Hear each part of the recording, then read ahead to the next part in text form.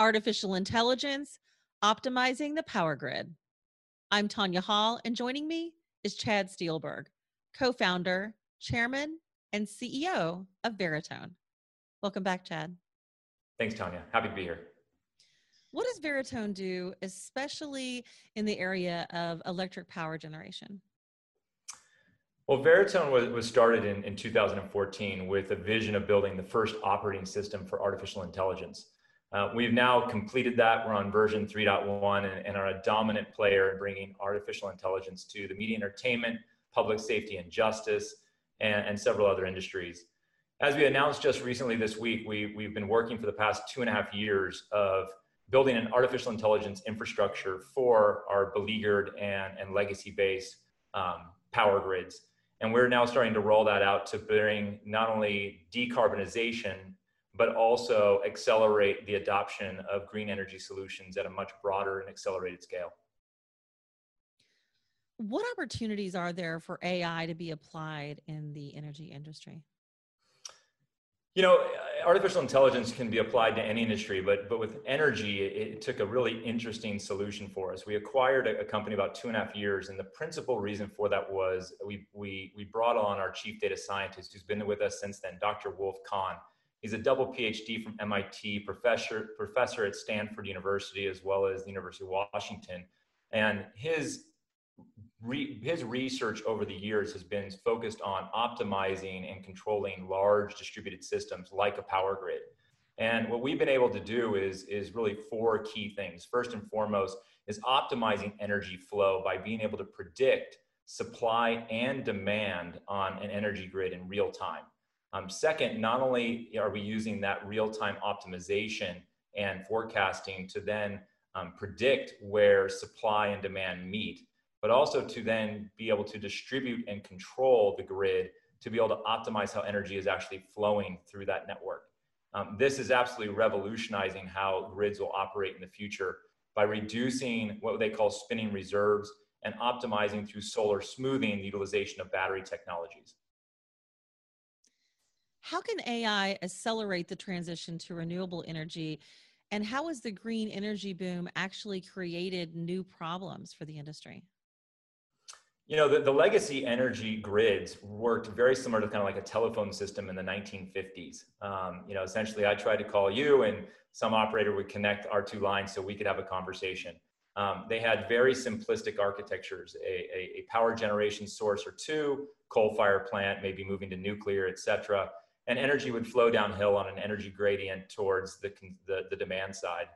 What's changed is as renewables have entered the grid, suddenly now you have bidirectional energy flow, A, and B, the energy production is no longer in the control per se of the power company. For, you know, God and the wind and sun and other types of renewables are unpredictable for most. And so what we've been able to do is to very accurately predict how energy production on those renewables flows.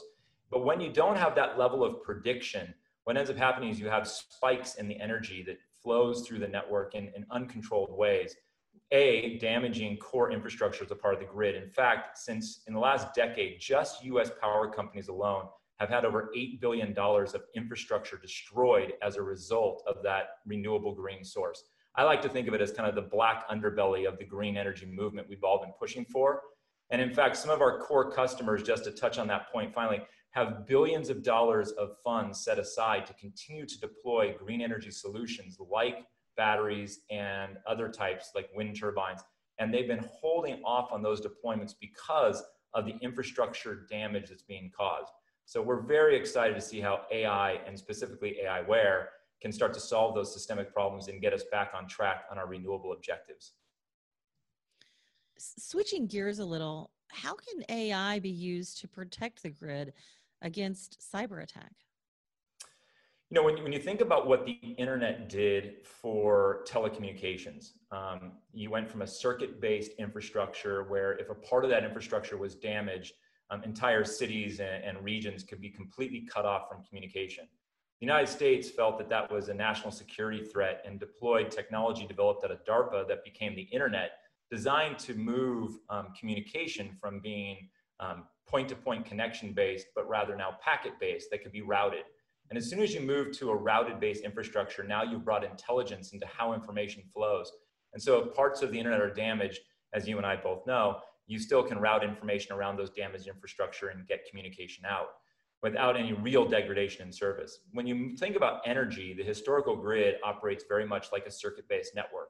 But when you start overlaying intelligent switches that can be controlled on a sub-second basis in real time, as parts of that infrastructure are damaged, the intelligence of that network can start to route energy around damaged infrastructure to continue to optimize power flow to key infrastructure.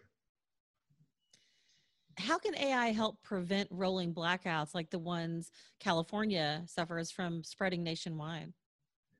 Yeah, you're lucky living down in Texas now. I still live in California and get to enjoy the green energy we produce, but also the consequences of that, which happen to be rolling blackouts and other issues. You know, what's interesting is you are able to start to predict the supply side of your power chain in a far more accurate way than just simply saying, guess what, there's the sun shining in the afternoon and it's not in the evenings. But you start thinking about cloud cover and wind generation on a 1 minute, 15 minutes hourly basis with high degrees of accuracy by using thermal imaging cameras and other input sources. You suddenly have the ability to direct power and start to mix power from both your coal-fired plants and others in an optimal way to hopefully get ahead of some of the issues. What's causing these power outages in California really comes down to the lack of predictability around the generation side of power. Chad Steelberg, co-founder, chairman, and CEO of Veritone. If somebody wants to find out more about your work, Chad, maybe they want to connect with you personally, how can they do that? Well, as we mentioned, I'm definitely not on TikTok, but you can find me on LinkedIn under Chad Steelberg, and as well, drop me a line anytime. My email is chad@veritone.com. That's much to my dismay, Chad. I will tell you that right now. Thanks again for joining us. Hey, thanks, Tanya. Cheers. Absolutely. And find more of my interviews right here or at tanyahall.net. Thanks for watching.